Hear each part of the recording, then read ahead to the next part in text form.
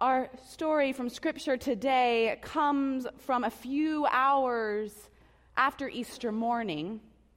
It is a few days after the death of Jesus. You can imagine a room of disciples, women and men, single and married, people huddled together in an upper room in the city of Jerusalem. Each has a crazy story to tell, something that has been happening to them throughout the day.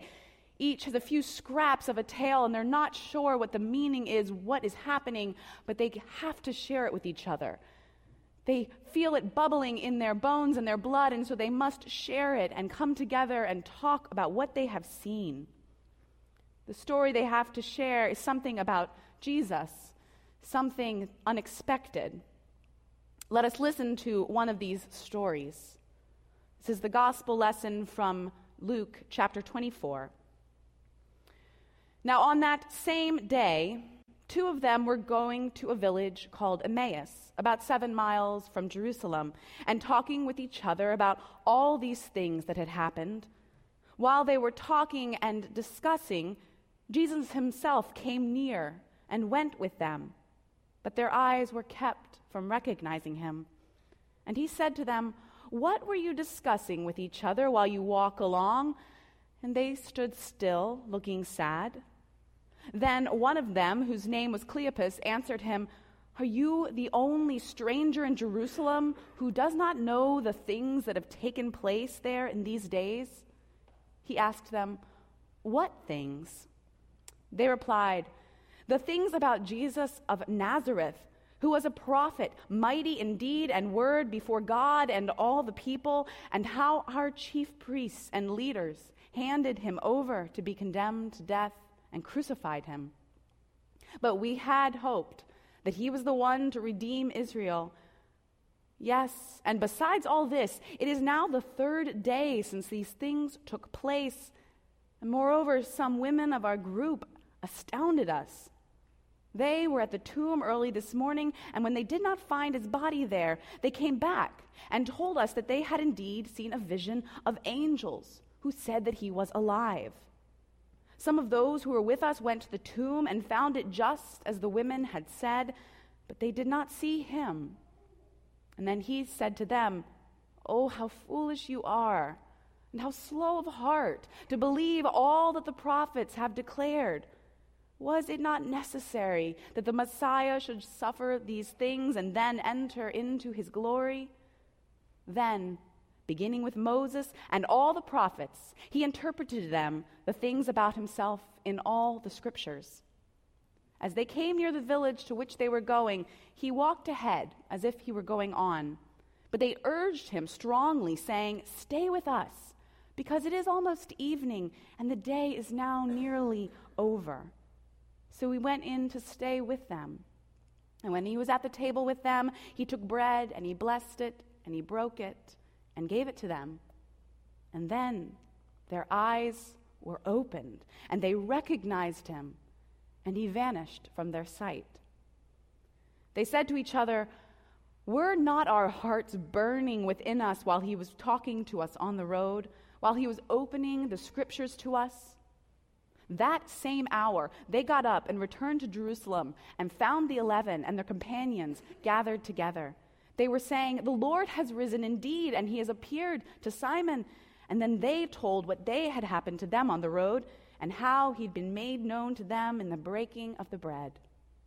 This is the word of the Lord. Thanks be to God. After the resurrection, why is Jesus so weird? This is what Michael said when we were talking about the scripture a little earlier in the week. He pointed out Jesus never appears in front of a crowd after the resurrection. He only appears to a few people at a time. He walks through walls. He vanishes into thin air. He cooks up fish breakfast on the beach. All of these things, I promise, are in your Bible. If the disciples were really trying to convince us of Jesus' resurrection, wouldn't they have worked hard to get on the same page? Wouldn't they have tried to make it sound a little less odd, make it sound a little more logical? Indeed, It's true if you're trying to make the case that the guy you've been following wasn't crazy because he said he was the Son of God, well, then it helps if you don't sound crazy yourself. It helps if you can construct a solid argument about his resurrection and that at least starts with everyone knowing exactly when they're going to say he showed up and where it was, not miles apart. But here we are, with several stories about Jesus showing up and shocking people. Here we are with weird little details that don't make sense, but which were important enough to pass along. Here we are in a story that does little to make us comfortable with the mystery of resurrection. Here we are, caught in a strange story about new life and redemption, revelation and hope. Here we are, and here is Christ. Christ shows up on the road to Emmaus with Cleopas and an unnamed disciple. Cleopas shows up nowhere else in the scripture, and there are many theories about who Cleopas and his companion were. One theory that I particularly like posits that it was Cleopas and his wife who were walking. After all, women often go unnamed in the scriptures. And this theory says that the couple were probably both early followers of Jesus, and when they met this stranger on the road and got to the end of their journey, they invited him into their own house to sit at their own table. And then Christ revealed himself to them, and just as quickly, he goes away. This word that we translate as vanish is more accurately translated as become invisible, which is a strange visual. Christ shows up, changes lives, offers these people food they didn't even know they were hungry for. They see him for who he truly is, their jaws drop open, and then he becomes invisible. He vanishes. They are left without proof or corroboration. They only have this stunningly odd story to tell. And tell it they must. They run at that same hour back to Jerusalem, back to the place that killed Jesus just a few days before, back to the place where the other disciples are hiding out. Cleopas and his companion have a story to tell, and nothing can stop them from sharing it right now. They find the 11 and other disciples, others who have their own stories about messengers waiting at empty tombs. Perhaps they all start gushing. Perhaps they all are breathless. Perhaps they talk through the night. Perhaps they sit in silence. Perhaps they realize that this changes everything. Perhaps they just sit there, confused.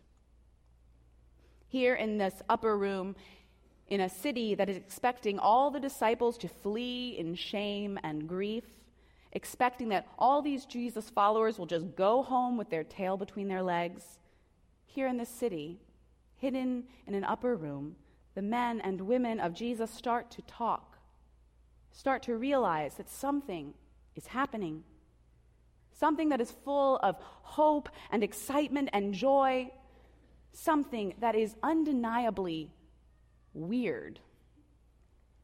Everyone has a story to tell about Jesus revealing a mystery of life and death that they aren't prepared to hear. Everyone has a weird, odd, strange little story to tell about Jesus coming back after everyone saw him die. Our scripture today, what happens to Cleopas and his companion on the road to Emmaus? This story is not about some isolated spiritual experience between two individuals. This isn't about two people feeling warm and fuzzy about their personal relationship with God. No, this story is about good news that happens to two people and in how they cannot keep such good news to themselves. They cannot hold it back.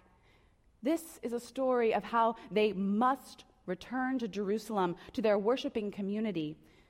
This is a story about good news, about a crazy, wondrous tale that cannot be kept quiet.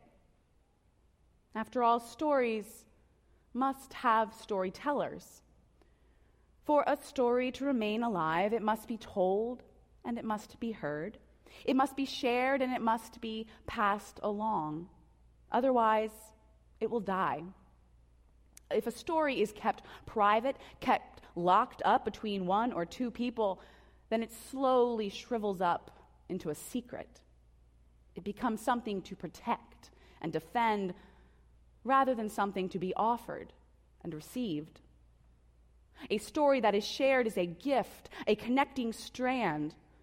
A story that is shared becomes a bond, a relationship, a woven web connecting you and me, connecting past and present and future.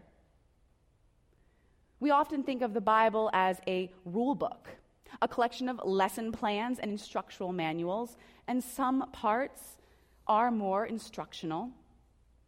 But the people I know, perhaps the people you know, who get the most out of life and faith, they are the ones who approach Scripture as a book of stories.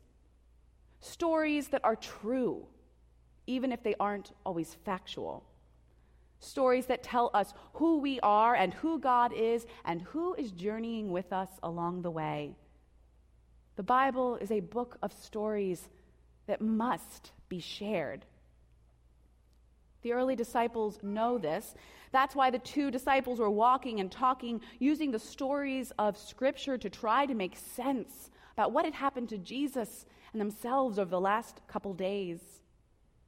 They know the power of stories because Jesus himself has shown them their power. With parables and psalms and the poetry like the Beatitudes, Jesus revealed over and over and over again the potency of his powerful story, that God's kingdom is at hand, that the people who feel the most on the edges of society are not abandoned, but included, woven into an immense tapestry of grace and love and redemption which spans generations. Jesus has shown them the power of telling tales that are true. So when Jesus shows up on the road after his death, he doesn't appear with a bang or a flash or loud applause. He doesn't arrive with trumpets or angels or any other convincing display of power.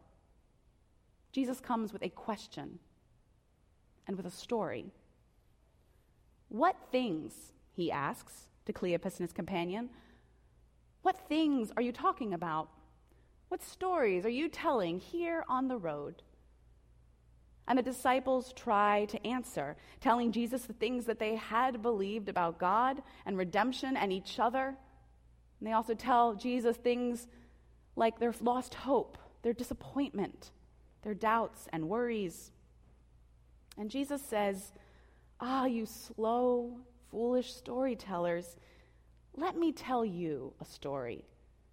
Let me tell you a bigger, longer story. And he begins with Moses and the prophets, and he tells them a huge story of God's love stretching through time and space. And slowly, after hours and miles of listening, the disciples come to believe that they are not standing there with a secret that is shameful and private. They are standing there with a story that connects them with the prophets and poets and psalmists across the ages, a story that must be shared with whomever will listen to this weird and wondrous tale. I wonder if you have ever had an experience of Christ while walking down the street or sitting at a table or talking with a stranger or friend. I wonder if you have ever had a moment when you realized that all you had believed had been turned upside down and inside out, that logic wasn't just unnecessary, but in this matter, it was useless. That mystery wasn't dangerous. Here, it was joyful. I wonder if someone has shown up in an unexpected way and made you feel deeply and undeniably loved. And I wonder if it was weird. And I wonder what you did next. Did you keep this experience of love and joy to yourself? Did you lock it up in your own imagination, safe and sound from prying eyes and questions? Or did you call up a friend text your mom, dash out an email or a letter, write out a journal entry, gush about it with companions over the dinner table. When we have a story of love and grace and Christ's presence breaking through clouds of disappointment and even despair, what do we do with that odd little story? Whom do we tell? The disciples run back to Jerusalem. They run that very same hour. And in that moment, when they have realized that Christ is alive, they realize they must be with their storytelling companions. They must be in the room telling weird stories of Christ's wonderful presence. Sometimes I wonder what would happen if we saw the church as the place where we come to share our weird and wondrous stories of Christ with one another. A place to share these odd moments when we say, I recognized something about God and myself and my neighbor in that moment. Did you?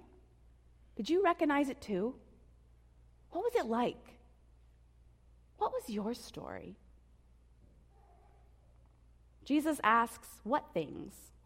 What things have happened to you? What things are you talking about? What things are you struggling with? What stories are you trying to make sense of? What stories have you ever given up on ever making sense? What things can you not keep to yourself, but which you must share? What things, Jesus the Christ asks, and the beautiful thing is, he really wants to know what we have to say. He wants to hear our story.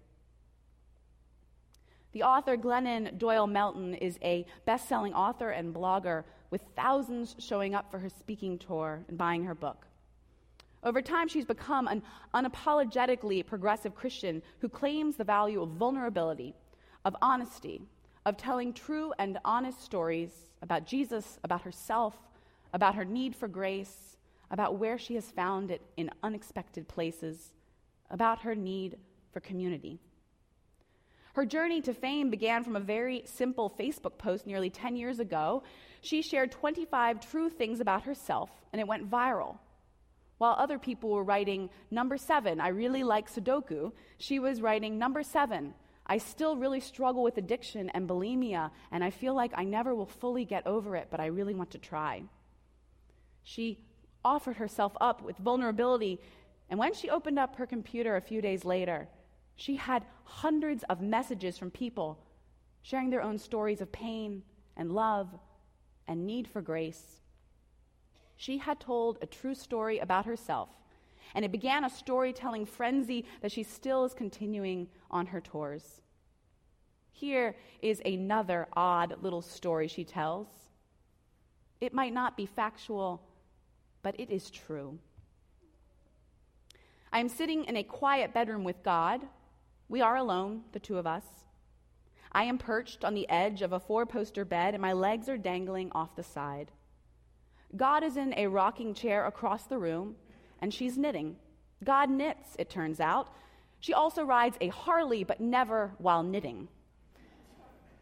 I am mad at God, so I am glaring at her while she rocks and knits. She won't ask me what's wrong. I'm waiting for her to ask. I'm dying for her to ask. I sigh. I sigh as deeply and loudly and with as much angst as possible. Nothing from her. Nothing disturbs her peace. Nothing breaks her concentration. She is not curious. So I just start. I'm going to stay sick, aren't I? You're not going to heal me, are you? And I'll never have another baby, will I? And my marriage? What about my marriage? Is that going to crumble too?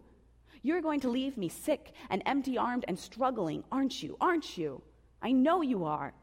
Please fix it. If you don't, that's it for us. I'm not kidding. I'll quit trying not to be a jerk. I'll quit writing. I'll quit talking to you and caring about other people and smiling so much.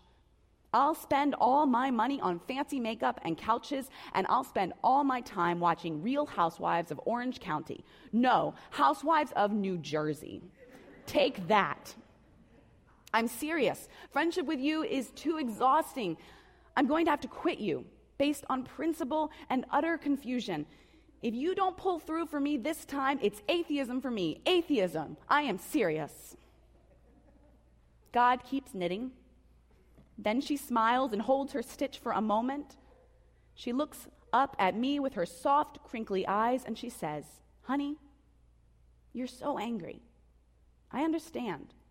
I love you so much. Would you like me to stop knitting so we can talk about all of this?" I think for a moment and look at the knitting in her lap. I gaze at the part that is done. It's breathtaking. All blue and green and hot pink and gold and silver. At first, the colors seem to swirl wildly. And then, suddenly, I recognize a pattern. The pattern is me. I am beautiful. Swirly, wild, and beautiful. No, I say, don't stop. Keep knitting. Because she's knitting my life, of course. I am what her hands are working on, and I want her to concentrate. I find I still trust her. God, I say, I'm going to dance. While you knit, I'm just going to dance. God looks up one last time and says, "That's all I've ever wanted you to do, sweetheart. You dance, and I'll keep knitting. It's going to be beautiful, honey. I promise."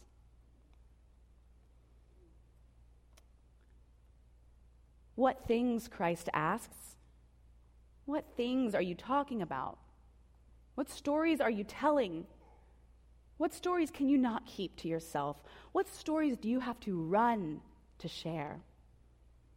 Because no matter where you run or no matter what you say, Christ is always, always, always willing to hear our story. And then Christ is always ready to tell us his. And always we discover again the gift of being storytellers. Thanks be to God. Let us pray. God, you show up in weird and wondrous ways, and we do not always have words for what happens to us. We do not always know what to do next. And so we gather together, and we seek your word among us, and we seek to recommit our lives as your disciples, your storytellers. Be with us here in this time and place, and be with us as we go forth with good news of love and grace for all. In your holy name we pray. Amen.